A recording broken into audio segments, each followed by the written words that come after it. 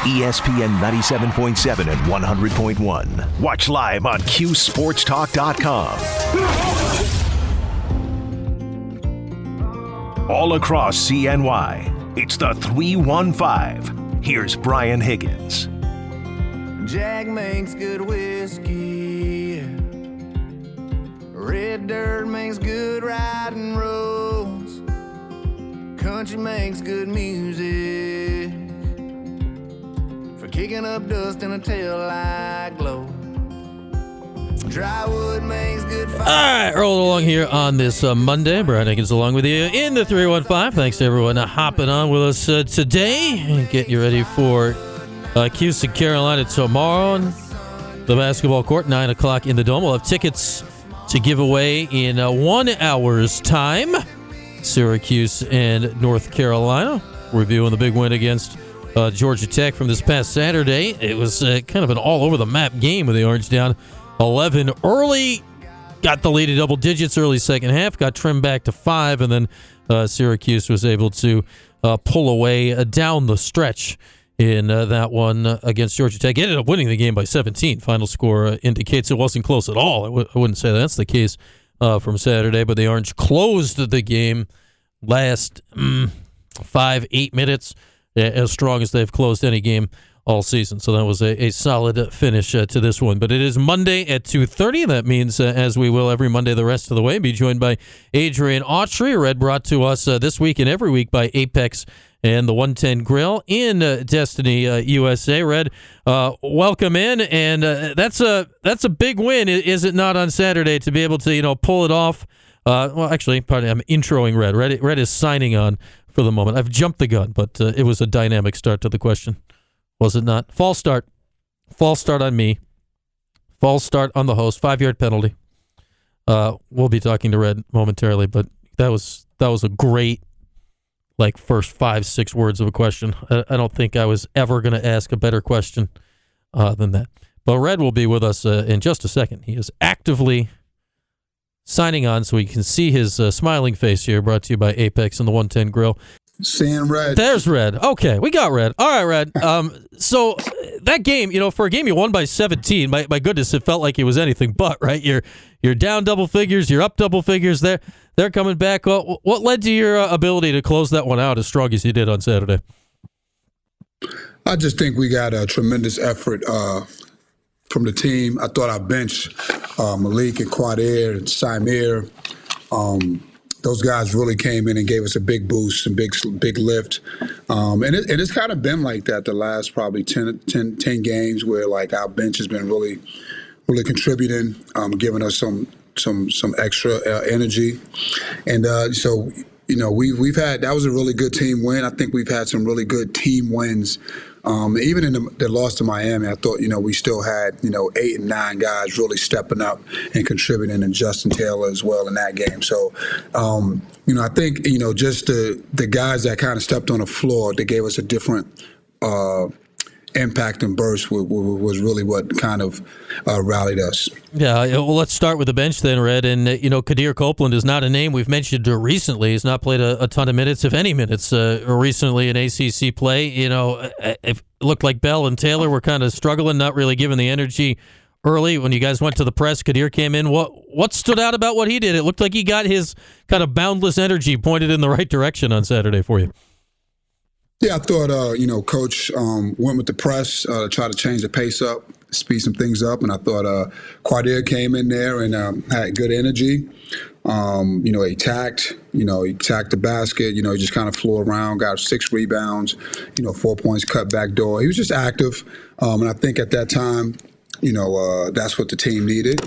And I thought Coach did a great job of making that call. And Quadir, to his credit, he hasn't played in a while. Mm-hmm. He was ready when his name was called. So, again, it's great to have that luxury on the bench, to be able to go to your bench and get some production from there. Yeah, I think when you had that 17-0 run, I don't know if there was a sub during it, but the primary lineup there, it was Joe and 4 bench guys, right? Samir was out there, Copeland was out there, Malik was on the court, and Munir, I think, was on the court most of the time as well. Yeah. To be able to have that 5 out there and make the most important run of the game's got to say something to you going forward. Yeah, I mean, you say that 5. It's funny. You look at it statistically. Mounir, probably he leads the country in block shots per minute. So, so you got that guy out there, and then you got Malik Brown, who's probably leading, in the tops of the country in rebounds per minute and steals per minute. So, we went with a really, guys that have made an impact. Kind of became a defensive unit, so to speak, to get those guys to get us back into the game. Yeah, Malik, speaking of him, and it's weird for a guy that had 18 points in the game. It's one of the biggest games he's had so far in his career. Kind of got lost in the wash a bit, I think, because of how well Joe played. But the play that stood out for me, Red, from Malik, that you're in the middle stages of that run in the first half. There was a missed shot, a long rebound, something. Georgia Tech's bringing it up, and Malik just ran over, took it back. No, we're not quite done with this yet.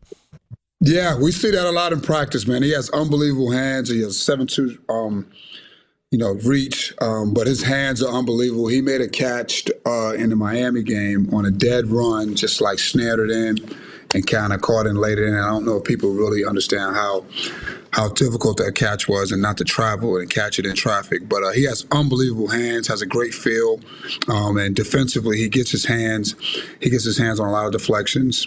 He shoots the passing lanes. So no, he's a really good defender. Yeah, it feels to me, looking at the way he played, that he operates in a spot on the floor that he's just well suited to. That seems obvious, but he's in the right spot on the floor. It's near the basket. He's making stuff happen, and he knows what lane he's supposed to be in, right?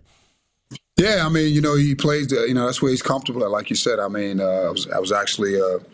In high school, it was very similar to him, kind of just rolling around defensively and then offensively. Mm-hmm. He always had good rebounding numbers, so you knew that would translate. He does a really good job of positioning himself, and he just knows, he has a knack for it. Red Autry is our guest, joined every Monday, brought to us by Apex and 110 Grill and Destiny USA. And Red, we talked about the press, and obviously, it was interesting because it wasn't forcing turnovers, but it changed the tempo of the game. What kind of weapon has that become for you guys this year? And what's the realistic amount you can use the press in the game before other teams get used to it and it's not as effective anymore? Well, I think when we've used the press this year, I don't know if we've generated a lot of turnovers. What we've done is generated guys taking quicker shots, and we've been able to get the rebound and get the ball back up the court quicker. So I think it's all about timing. I think you can use it. I think it's all about when you use it, the timing of in the game to use it. Again, if I broke it down, I don't know how many steals we've gotten from the press, but it's sped the other team up and allowed them to take quicker shots. And we've been, able to rebound the ball and get it back up the court. So. But it's something that we've had. We couldn't do it a lot last year. With this group, we have some guys that we can really do it with, and it's worked so far for us, and it's been a weapon for us. I'd say, Red, we often get the question or the thought, if it works so well for 4 minutes, why aren't they doing it the whole game? Why don't they just come out pressing it and play the whole game that way? What's the balance of that idea of, okay, this has worked when we've done it versus how much you're able to do it over the course of 40 minutes? Well, I think it's a press that is, short term. Mm-hmm. I mean, I think eventually, if you press right from the beginning, they're gonna get easy shots. They're gonna start making those shots. It won't be a situational thing. I think when we put the press on, it becomes a situational thing, and it puts the offense they have to make a decision. Sometimes they hold it out and work it. Sometimes they take quicker shots. And again, if those shots go in, you say, man, why do they press? So it's just that risk reward type deal. But you can't. It's not a press. And I don't think you can press for long periods of time in college basketball. Today's athletes and today's players are so skilled and so good. I think over a long period of time, I think it would probably be more damaging than effective. Yeah, to make everybody listening right now feel old, like the 40 minutes of hell in Arkansas and all that's almost 30 years ago now. It's been a minute, right, since that stuff worked? Yeah, you can't do that stuff, man. These guys, all these players are skilled. They shoot the ball extremely well now. And again, if you press someone for 40 minutes in today's game, I think, especially in college, I think you'll give up I think it'll be more damaging than rewarding, at the end. All right, so, people wondered about that. Why does it work for 4 minutes and not 30 minutes? There's a little look inside that from Red. And we got to ask you about Joe.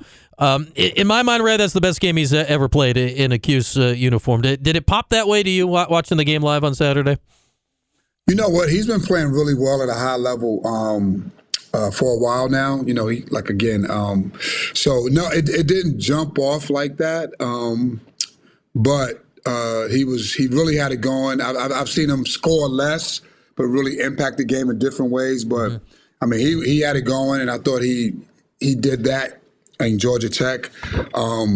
But it didn't really kind of come across my mind at that time that, that might be his best game that he's played. But he's been playing really at a high level these last, 7, 8, 9 games, to be honest with you.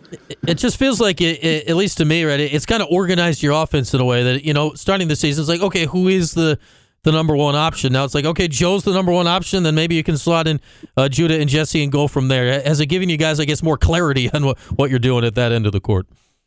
Yeah, we knew we knew who our big three is. We know that Joe's a big part of our team. I think our guys understand that. I think they really understand how important it is now. As we've been able to string together some games, that when Joe plays well, it opens it up for everyone else, and we got to try to get him the ball in the right situations. But he's making a lot of plays on his own as well. But we need him to play well for us to have a chance to be good. All right, Red, what is this Carolina team? Because, on one hand, they're the national runner-up from last year, and they were number one at one point this year. Then they had the losing streak, and then they're kind of back and forth. Have you made heads or tails of this team? Is it as simple as when Baycott's healthy, or is there something else here? No, I mean, again, I think a lot of some of their losses had injuries. They weren't fully healthy. I think they're fully healthy now. They got everyone back. Very good team. They still rebound the ball. They still run the ball. And Baycott, is arguably the best center in our conference and in the country. He's a double-double machine. And they have 2 high-level guards in Caleb Love and R.J. Davis, guys that have been there. Like you said, they went to the Final Four. This is pretty much the same team from last year. So they have experience. But very good North Carolina team. And from what I've seen in these last 2 years, watching them, they always seems like they're starting to play well in mid-January to February, and I see that happening right now. Them forming into to make that late push. Yeah, and you look at Armando Baycott, he's their leader right now in the games he has. I mean, he's 20 and 15, stuff like that. That's a normal game for him. Yeah. Last year, you guys took him to overtime. They got you late. That was after Jesse was hurt. So even Baycott, Baycott 2 years ago when they might have played against each other, he wasn't this yet. This will be the first, I think, real time those guys are playing against each other at their best. What kind of matchup are you expecting with those two going against each other? Oh, it's going to be a war down there. Baycott, he brings the energy, and I'm sure Jesse is excited for the challenge. Our team is excited for this challenge, and especially being that it's at the Dome. So it'll be a war down there. I'm sure, Baker will be, he's the most consistent big man, in the league. Mm-hmm. So he'll you can just count on him. He'll be ready to go, and I'm sure our guys, Jesse and Munir, and we'll try to do it by committee to try to slow him down a little bit. All right, Red. Looking forward to tomorrow. Should be a fun one. Cuse and Carolina at 9:00. Good luck to you, Red. And we'll do it again next Monday right here. Okay. Thanks, guys. Take care. Take care, Brian. That is Red Autry, brought to us every Monday at 2:30 by Apex and the 110 Grill. Both of them you can find it in Destiny, USA. Always good to chat to Red and break it down, see what we saw on the weekend on a Monday. Next week we'll be able to talk about the Carolina game. Virginia Tech is coming up, and then Big Monday. The Orange are on Big Monday next Monday. Suppose I should promise you Red every Monday. Every Monday with caveats. We should kind of check with Red to make sure he can do next Monday. 2:30 on a game day, he'll be actively busy because that's when they watch film on Monday. So he's brought to you next Monday at 2:30, but probably can't do that. So we'll work that out. That is called scheduling the show live on air when things cross your mind. That probably should have crossed your mind before that. With that, we'll take a break. We made picks last week on the show. The man who sort of knows made picks. Mario made picks. Oh, boy. I hope you picked the opposite. You picked the opposite. You've got a yacht. If you pick those picks, well, I hope you'd already bought your groceries this week. Yeah. That kind of week. All right, we'll take a break. When we come back, a little recap of the picks. Getting to football coming up top of the hour. Giants and Bills fans, how are we all doing today? How are we all doing, and how is the feeling different from one fan base to the other after the blowouts of both occurred Saturday and Sunday this past weekend? All that as we roll along. And tickets. 2 tickets. Tickets here. 2 tickets to North Carolina. 2:30. 3:30. It's 2:48. Can't give away tickets at 2:30. 2 tickets, 3:30, trivia here. All that as we move along here at QSportsTalk.com and ESPN Radio.